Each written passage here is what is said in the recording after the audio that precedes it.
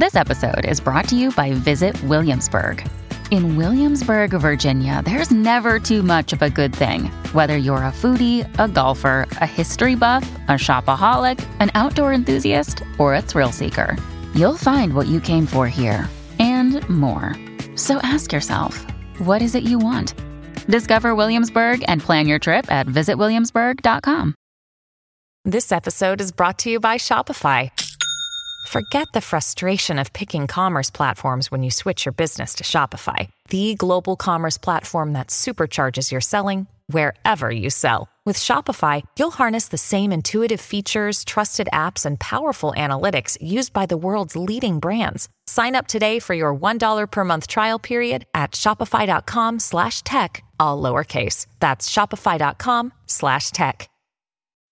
When you need mealtime inspiration, it's worth shopping Kroger, where you'll find over 30,000 mouth-watering choices that excite your inner foodie. And no matter what tasty choice you make, you'll enjoy our everyday low prices, plus extra ways to save, like digital coupons worth over $600 each week. You can also save up to $1 off per gallon at the pump with fuel points. More savings and more inspiring flavors make shopping Kroger worth it every time. Kroger, fresh for everyone. Fuel restrictions apply. Welcome to the New Books Network. Hello, everybody, and welcome back to another episode on the New Books Network. I'm your host, Louisa Han, and I'm joined today by Eve Ng to discuss her new book, Cancel Culture, which has just come out with Palgrave. Eve is an associate professor and the graduate director in the School of Media, Arts and Studies and a core faculty member in the Women's, Gender and Sexuality Studies program at Ohio University. She has a PhD in communication from the University of Massachusetts and in another academic life, and a PhD in linguistics from the University of Buffalo. Her interdisciplinary scholarship examines LGBTQ media, digital media cultures, and constructions of national identity, and has been published in media studies, gender studies, and critical development studies journals. Cancel Culture, a critical analysis, is her first book. Thank you so much for coming on the show, Eve, and I look forward to discussing your work in detail today. Thanks for having me. Great. So I was interested in interviewing about this book as it kind of refuses to become sort of embroiled in the debate surrounding free speech and cancel culture that are kind of ignited on quite a regular basis on Twitter and in the mainstream media, and even to some extent in contemporary scholarship. So, instead it analyzes the different forms that cancelling can take across various regional and subcultural contexts, as well as the ways in which the imperative to, quote unquote, cancel different kinds of people has developed out of several kind of genealogical threads. So you take quite a diverse range of kind of cancellations as your case studies and look at how some cancel practices are rooted in Black digital practices and Black oral studies, Black oral traditions, and something which I had sort of, all of that was something I didn't have that much awareness of. And I think it's often quite obscured by mainstream commentary intent on sort of demonizing cancel culture as this kind of pathology of, quote unquote, social justice warriors. So generally speaking, I found that these kind of analytical threads help to elucidate some of the ways in which differing social hierarchies and power dynamics have shaped what has come to be known as cancel culture, sort of as polysemous as that phrase is. In fact, one of the kind of common trends within cancel cultural discourse is that its critics often assume kind of a shared and fixed definition of the phenomenon, even though its origins are kind of multivalent and complex. And this book, I thought, gives kind of a fresh framework with which to sort of more deftly handle cancel culture's various meanings. So given your wide range of case studies and sort of resistance to evaluating the implications of cancel culture on free speech, I'm wondering how you came to write the book and where your book fits into broader scholarship on cancel culture as a phenomenon. Yeah, I mean, I had been interested in digital cultures for a long time as a media scholar. My initial entry point was fan cultures, and then later also in terms of digital activism. I wrote a short article on cancel culture in 2019 called No Grand Pronouncements Here, Reflections on Cancel Culture and Digital Media Participation. It was published in Television and New Media. And within a few months, I started noticing not only that this was getting cited, like a lot more than my other work, but people around the world were contacting me, including, college students, but also high school students who were emailing and saying, can I have a copy of this article? But also, can I interview you for my project about cancel culture? So it struck me that I was actually working on another book project at the time, but I was on sabbatical. So it just seemed to me like a timely moment to write a book-length work on cancel culture from, the perspective that you've already very nicely summarized, from this kind of critical media studies perspective that isn't asking, is it good or bad? What is it doing to free speech? And as you say, it wasn't a criticism of social justice warriors or woke culture. It was really looking at this as a phenomenon, or really actually a set of phenomena that tells us a lot of interesting things about, media, society, and power. And I say this in the book, I say it can't cover everything. What it covers reflects partly my interest. So it looks at fan and celebrity cultures, it looks at digital activism, and it also looks at political discourse and nationalism. So all of those are topics in the book. Yeah, it's this the sort of diversity of topics is something that I'd like to kind of hone in on a little bit now, I think. So, one of the major kind of, corollaries of the cancellation phenomenon that I've kind of noticed is this emergence of disputes over the meaning of cancel culture online and in mainstream media, with some kind of questioning whether it exists at all. So while in some ways your book kind of works to bring together the various definitions of cancel culture itself, so obviously we'll be addressing this question sort of throughout the episode. Would it be possible to provide just a basic or a preliminary definition of cancel culture for listeners who may not be over familiar with the term, although admittedly it's quite difficult to escape at the moment?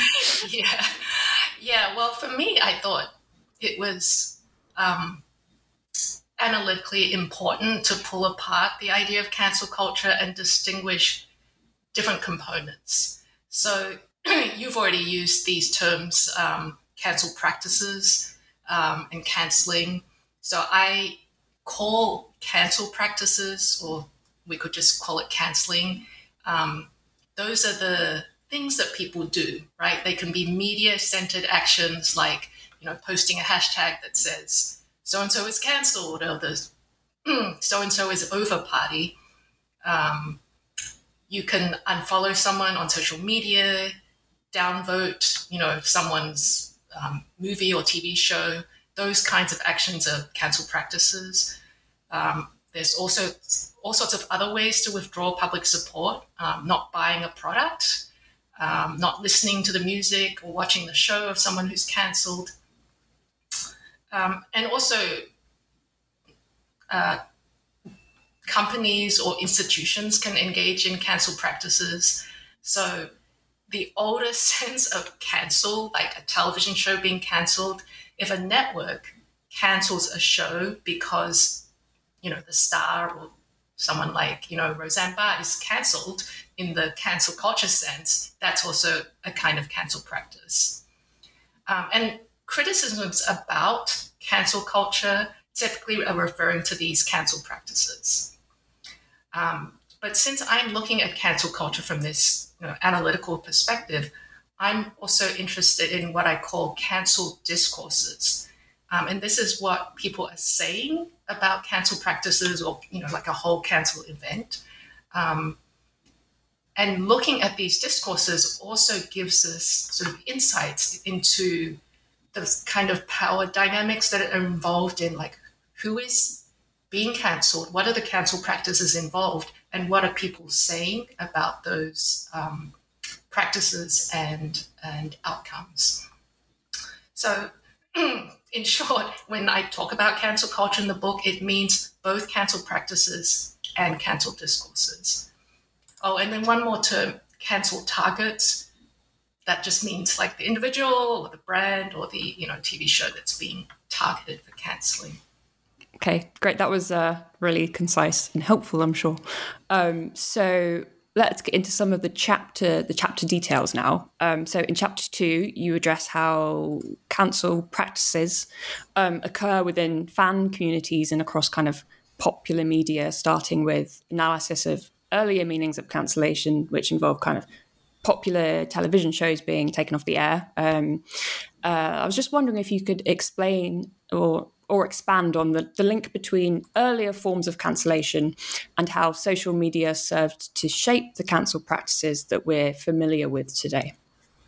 Yeah, I actually found this section of the book really interesting to research. I myself wasn't quite aware of the evolution of the term and the practices and how they kind of converged into what we now understand to be cancel practices online. So I think one place to start is in the domain of popular music and television in a pre-social media era. So the first use of cancel to refer to a person apparently was this song called Your Love Is Cancelled by the band Chic. And the singer is referring to a girlfriend. The screenwriter for the film New Jack City, starring Wesley Snipes, was listening to that song when he wrote the screenplay, and he had Wesley Snipes' character dump his girlfriend saying, "Cancel that bitch," charmingly. That made that kind of use of cancel more popular within mainly rap music. And then there's just this sort of chain of development through popular music and television. It takes us to 2014 to the reality show Love and Hip Hop, New York. And in a particular episode, one of the, not characters, I guess, one of the stars of the show breaks up with his girlfriend by saying, "You're cancelled." And then because that was in an era where there was Twitter, right? And so I talk about Black Twitter and the sort of the space that gave its users to kind of interact with each other in this playful, often really playful way. And so the first wave of those kind of "you're cancelled" tweets were actually pretty playful, like just people coming up with really ridiculous things for being cancelled, like "you're cancelled because you don't like Kool-Aid," right? And so you have that thread. But of course, at the same time, Twitter was already, and other social media were spaces for digital activism. So hashtags were already being used. And this is, before Me Too, before Black Lives Matter, there were already hashtags, particularly on Black Twitter, addressing racism, addressing sexual assault. And so what happened was that Twitter started introducing trending topics, and certain hashtags that used to be just, in their own subgroups, like Black Twitter or, LGBTQ users, like those started popping up for everyone who was on Twitter at the time. And so that kind of sort of convergence of Twitter's algorithms, popular culture, popular media, introducing the language of canceling in this way, like canceling people, not just shows, and the activism around particular issues for which people later would be cancelled, right, around Me Too, around Black Lives Matter, kind of brought those together, brought the language of cancelling, the practices of social media cancelling and digital activism. And then also, another thread which you also, I think, mentioned in the introduction were Black communicative practices that, again, predated social media, that had to do with this kind of verbal play. And so the whole, I'm going to try and think of one more outrageous thing that I'm saying you're cancelled for, is tied to things like dissing, right? Like the sort of like, your mum is so fat that blah, blah, blah, right? And I'm going to say something even more outrageous, that kind of play. So that was an element as well. One thing that people, and I want to also say, I'm not Black, and I'm drawing a lot on the work of scholars on Black media studies like Andre Brock, Sarah Florini, Sarah Jackson, Meredith Clark. One thing that has been pointed out is that once cancelling and this sort of related practice of calling out, which had also initially had this kind of mix of humor and criticism, once those became more widespread, like spreading beyond Black Twitter, they generally lost the sort of humorous part of it. Like then it became just like, if you're called out, like it's something serious. If you're cancelled, we're not laughing at it. Like, people are not happy. Yeah, I found that really interesting, the kind of that shift from the kind of humorous, ironic sense to sort of losing it a little bit. Yeah. So later in this chapter, you kind of explore fandom and cancellations for 3 primary case studies. So those include cancellation of Stephen Colbert for sort of an unsavory tweet, of the influencer James Charles for kind of both an interpersonal drama and sexual harassment charges, and then of the television show The 100 for killing off a queer character. So given kind of the ubiquity of celebrity feuds and fan cancellations, I'm just wondering why you chose these case studies in particular, and in what ways they illustrate kind of different motivations, political imperatives, and sort of power dynamics within sort of the cancel culture phenomenon. Yeah, so, I mean, one thing is, one criticism that people sometimes make of cancel culture is that it doesn't work, right? People say, look at so-and-so, like they've been cancelled so many times and they just keep returning. And so part of, the chapter, it does illustrate that, like with James Charles. But another thing that is interesting is that if you look in detail at the different kinds of celebrity and fandom cancellings, they're not all the same. Like what spurs a particular cancelling for someone like James Charles is not the same as for the Cancel Colbert campaign that Sui Park started, or the cancellation or the cancelling of the 100 and its showrunner. And then finally, the kinds of data that we can look at, as we know that social media is really important now for the prominence of certainly social media influencers, because they build their entire sort of brand and profits from particular platforms, but even for shows or movies that are, that are on legacy platforms like network television. The 100 was a show on the US network, the CW. Social media engagement is a huge part of that. And so what we can look at is what happens when fans who are super savvy withdraw their support. Like what happens? Is it effective? Can they really sort of bring down a show by saying, we're not going to support you anymore? Or what happens to someone like James Charles when people are like, not following you anymore, not buying your products anymore? Yeah, so your next chapter kind of would return a bit to the sort of Black cultural practices here.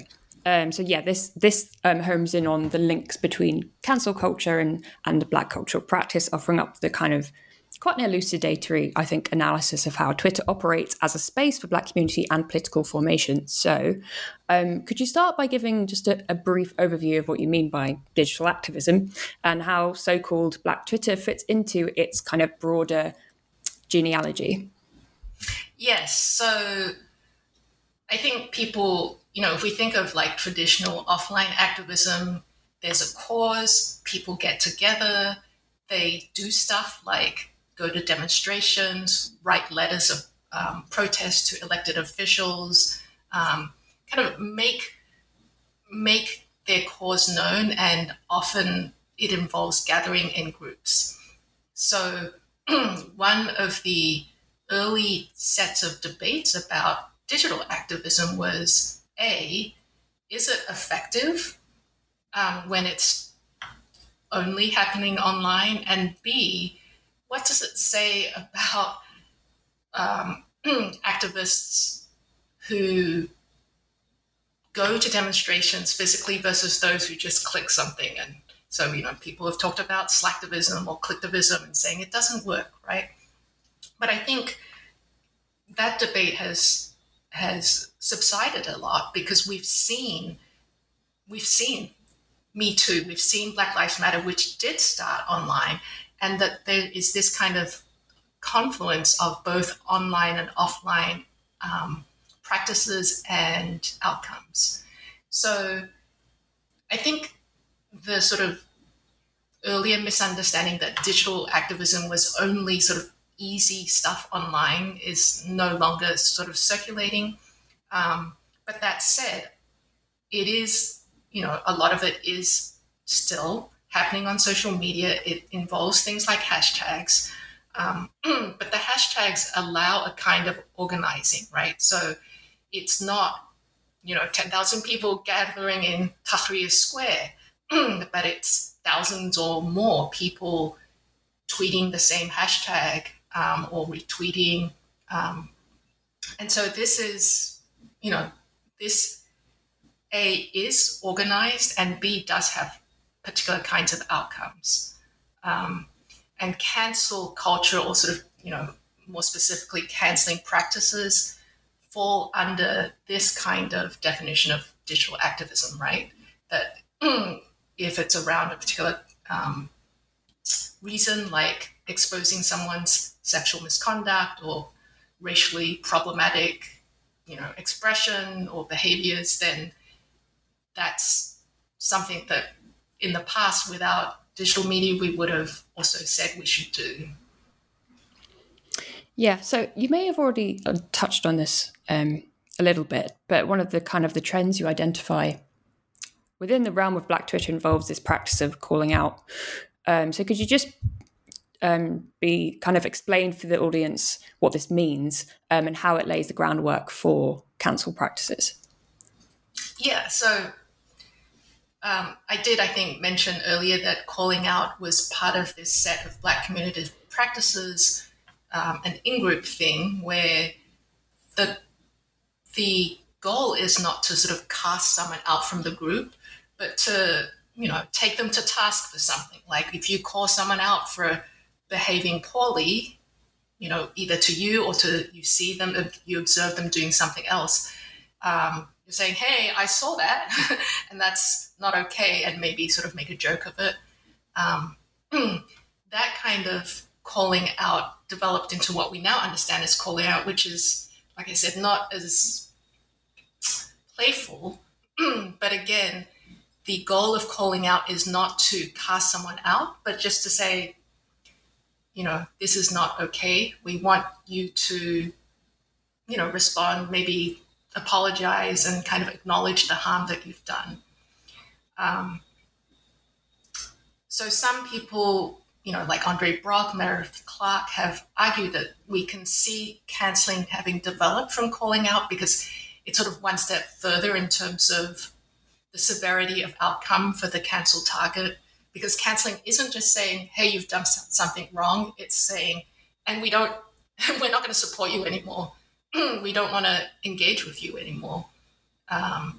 So that's sort of a key distinction. And it's something that activists have, and I'm talking about progressive, left-wing activists have debated, right? Which is to say, maybe we shouldn't be cancelling, maybe we should be, more calling out or sort of engaging in what people have talked about as transformative justice, which involves, if anything, calling in, like saying that we want you to stay as part of our group, but we also want you to acknowledge the harm.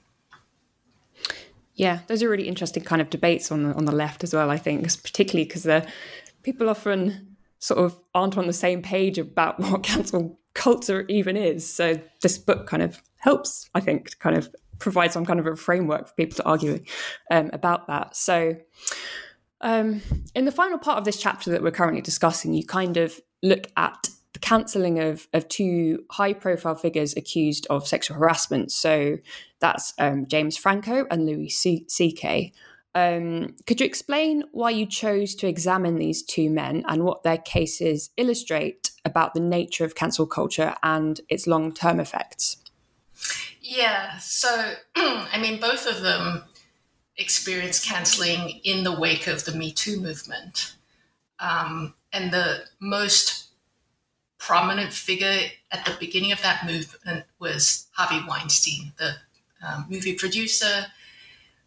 I think what is an interesting contrast is with Weinstein, the sheer number of women who accused him of very serious sexual misconduct, including, rape, coerced sex, abusing his position of power.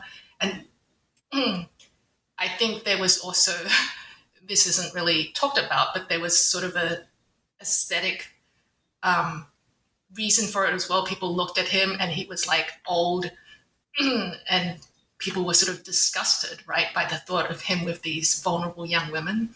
But anyway, for all these reasons, with Weinstein people, there wasn't this kind of discourse that this is like feminist overreach, right? This is social justice warriors gone wrong. But after Weinstein, of course, we saw a number of first prominent men, and then it just sort of trickled down to a much broader number of people in all sorts of domains, not just the entertainment industry, being called out or cancelled around these issues. So with both James Franco and Louis C.K.,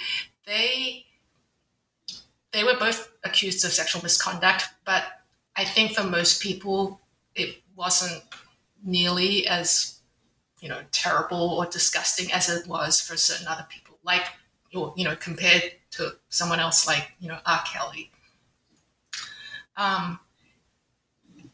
So if you look at what happened to them, right at the beginning, both of them suffered pretty serious consequences to their careers, as well as having a lot of negative discourse about them on mainstream media reports and to some extent on social media. So, professionally, you have Louis C.K. He had this movie that he had written, directed, starred in. What's it called? I Love You, Daddy. Not coincidentally about, an older man that gets together with a teenager. That was meant to be released, never got released. James Franco, he finished the third season of The Deuce, the HBO series he was on, and then really just didn't work after that. Although I just Googled him recently. Google tells me he has like one, I think, indie film in post-production. But, compared to the profile he had before, it's, he clearly has paid a professional price. But I went to various online sites to look at what the comments were about these two men. And so I went to both the original New York Times article about Franco, as well as the Times tweet about it. I looked at video reports about both cases on YouTube that had the most views. And then I looked at the top-ranked comments.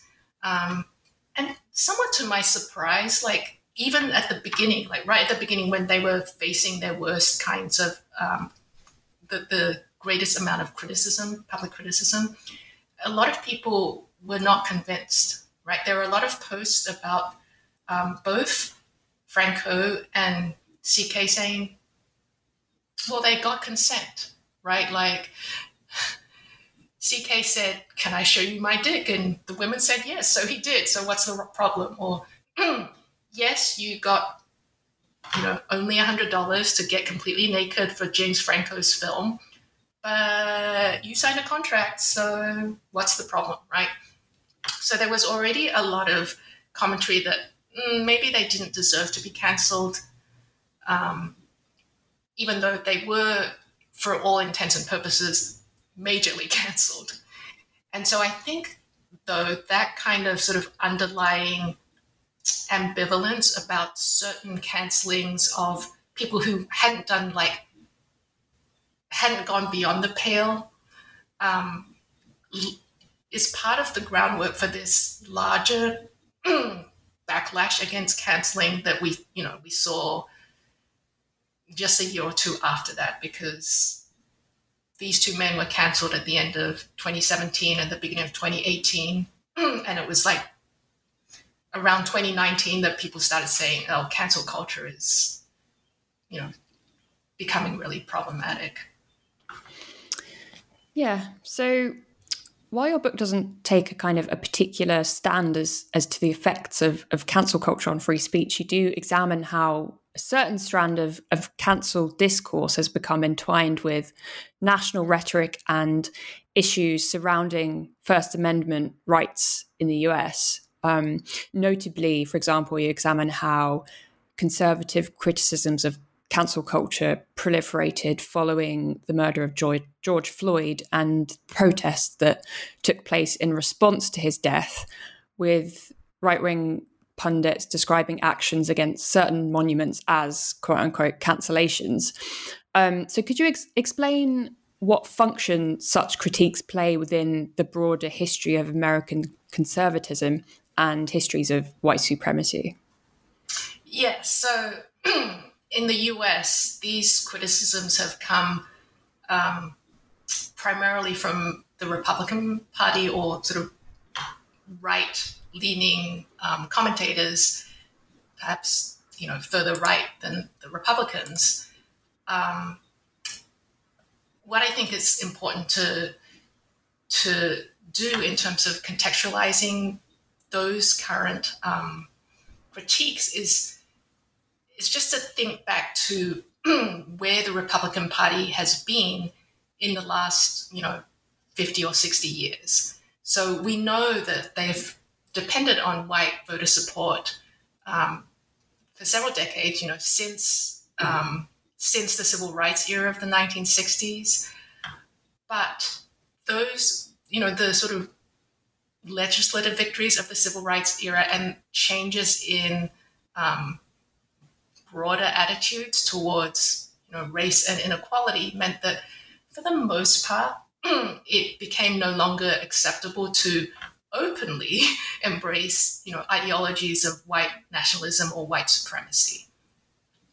That doesn't mean that racism and sort of efforts to appeal to white voters went away, but as I talk about in the book, Michael Omi and Howard Winant have argued that you see this, what they call re-articulation of whiteness in US politics. So instead of, saying, we can't have Black people in our neighborhoods, you can talk about the need for law and order. Instead of saying those people are just having too many children, you can talk about family values, right? So this is how whiteness and white grievance politics gets rearticulated in the sort of post-civil rights era. And what I argue in this chapter about, cancel culture and US conservatism and nationalism is that these cancel discourses with Republicans criticizing cancel culture as like left-wing excesses against them specifically, against Republicans or right-wing expressions specifically, that this is also a newer form of the rearticulation of whiteness in contemporary American political discourse. And so you mentioned, the George Floyd protests. Part of what happened during those protests were, we saw footage of this, protesters targeting particular statues of historical figures who had engaged in racially oppressive practices. And as you note, many conservative commentators was like, this is like cancel culture gone wild. This is them trying to cancel American identity. And so there was a very explicit association between these kinds of associations made by the critics, the conservative critics, between, pointing out the problematic history of white supremacy in the US and the fundamental, Americanness of what Republicans say this nation should be. Yeah, so kind of shifting on to your final chapter now, you examine cancel cultures in mainland China and how they operate as forms of digital nationalism within the country's online ecology. I was actually unfamiliar with the detail of the cases you examined, so I found this particularly enlightening. An enlightening part of the book in terms of how cancel practices may operate in different ways across different national contexts. So the first cases you study involve the cancellation of fashion brands for very different reasons, including Dolce & Gabbana for an offensive ad campaign, and a range of popular apparel brands for breaking ties with cotton producers in Xinjiang. Could you start by briefly introducing these cases to the audience and what they reveal about how council actions can take on nationalist dimensions in the PRC? Yes. I also found these cases really interesting, partly because, I'm ethnically Chinese, and so there's a part of me that, and I have, some knowledge of the history of China's, what they have called century of humiliation. So anyone vaguely familiar with 19th century history will know that even though China wasn't fully colonized, it lost a number of military victories to European powers and had to open up these foreign concession areas.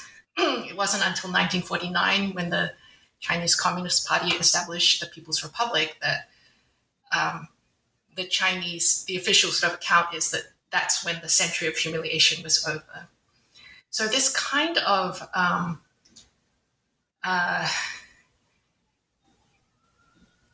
view of Europeans as both China's past humiliators and oppressors on the one hand, combined with an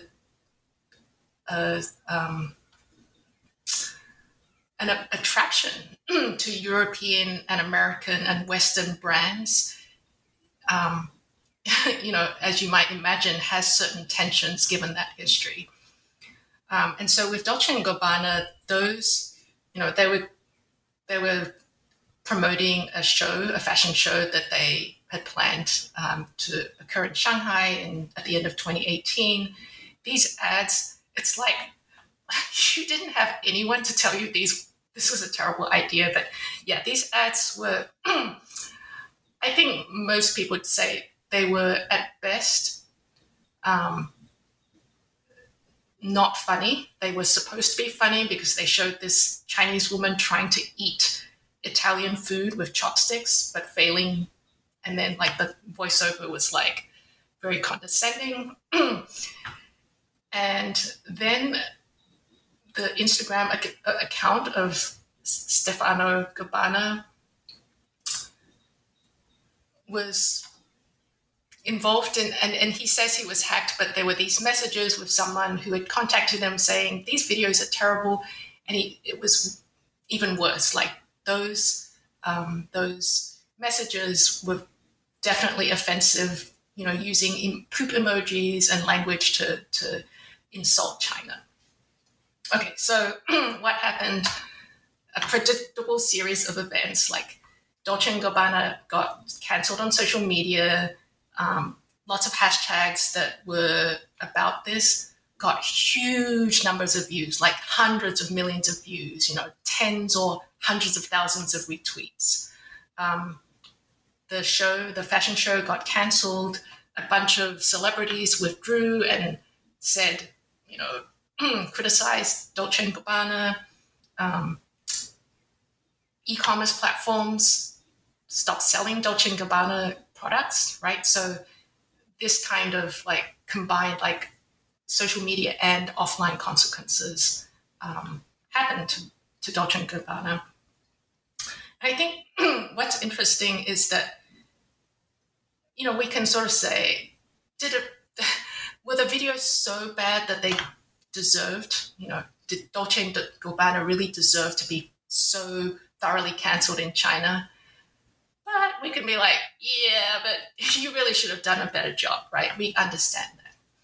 And if we contrast that to the other case study I talked about that involved apparel brands, which is the Xinjiang cotton cancelling. Xinjiang is this autonomous region in China. It has an ethnic minority population, the Uyghurs. And, like in other parts of China, they've been subject to very stringent control by the central government. The central government has implemented various policies that external observers have characterized as widespread human rights abuses, including forced labor. And so one thing that is relevant here is that there are claims that the cotton that is produced in Xinjiang is this major producer of cotton, that some of that cotton is produced by people who've been forced to work in the cotton fields. So a number of brands, starting in 2019, started saying, we're not going to use Xinjiang cotton. But nothing really happened until 2021 in March, when the EU, the UK, the US, and Canada coordinated a statement announcing sanctions against certain Chinese officials and companies in Xinjiang. And then suddenly it was a huge thing. What seems to have happened is that the Dolce & Gabbana cancelling seemed very bottom up, like it really was consumer-led. The Xinjiang cotton cancelling seemed like there was a lot of official involvement right from the start. Like the earliest posts on Chinese social media were by the China Youth League and the People's Daily newspapers, criticizing H&M, which was one of the companies, not the earliest company to do this, but for some reason the one that sort of that got slammed first, criticizing H&M for its "we're not going to use Xinjiang cotton" policy. But then it was followed by a lot of other social media posts and the same kind of cancelling actions, right? Like people saying, burning their, Adidas sneakers and posting the video online, and Chinese celebrities publicly cutting their endorsement ties to these brands and criticizing in nationalist terms what had happened, saying, you must respect China, you must not insult the Chinese people. So those two cases were both sort of nationalist, but in one case we could say, well, you could argue that it was a Western company that did wrong to the Chinese people in some ways.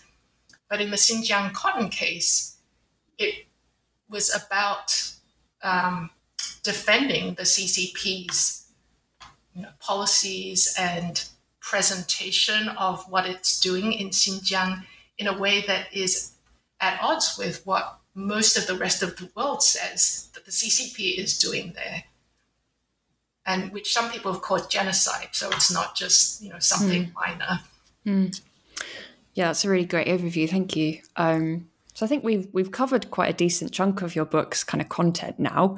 So, I'd encourage people to pick it up and find out more. So then, as a final note on the book, could you tell us a little bit about where you see the scholarship of cancel culture going next, and what dimensions of the phenomenon warrant further exploration? Yeah, I was thinking, when I got this question, I was like, this is something that I myself am still thinking through. But I think one thing that really begs more attention is the globalization or the globalizing of cancel discourse.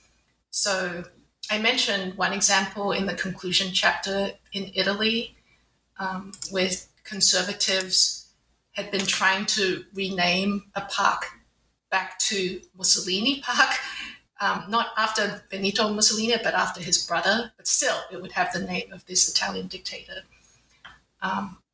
And they framed opposition to that renaming as left-wing cancel culture. And a lot of the conservative newspapers referred specifically to the George Floyd protests and the sort of attacks on statues of, great men of the past in the US context.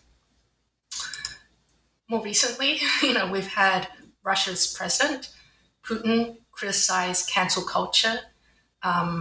Once a number of domains like the arts and sports and commerce began banning or proposed banning Russians from participating in global events, or once companies began withdrawing from doing business in Russia.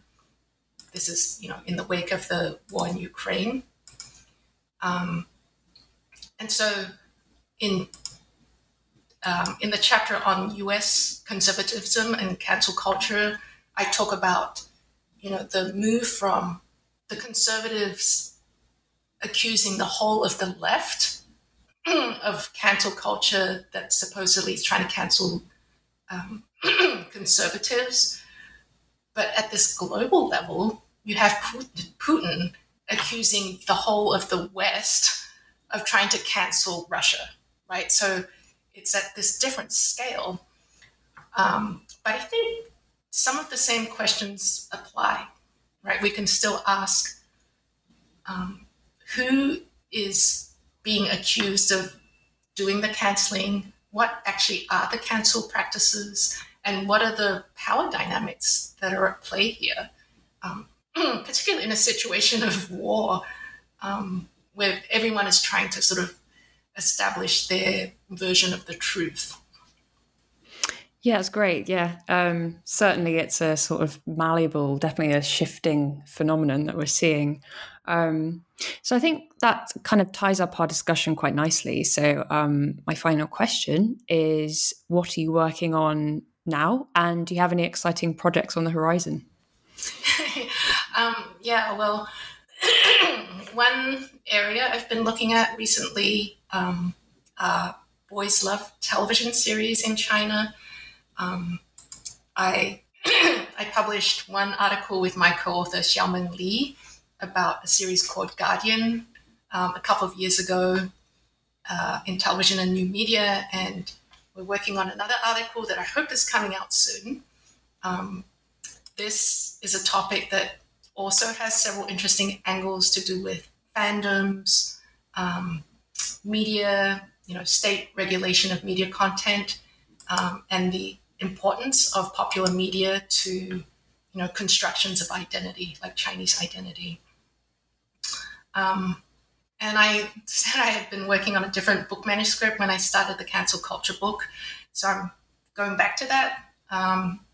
It's called Mainstreaming Gaze, Gays, but with a pun on gaze, Gaze. So this is an expansion of my dissertation research, looking at a period in the 2010s when queer fan cultures, independent queer media, and commercial television networks intersected in unprecedented ways. So it also discusses fandom and digital culture and popular media with a critical media lens. And that, I hope, will be out next year. Great. Well, look forward to reading it. So many thanks for your time, Eve. And yeah, I hope to have you on the NBN again at some point. Maybe we can discuss your future book. That would be great. Thank you so much.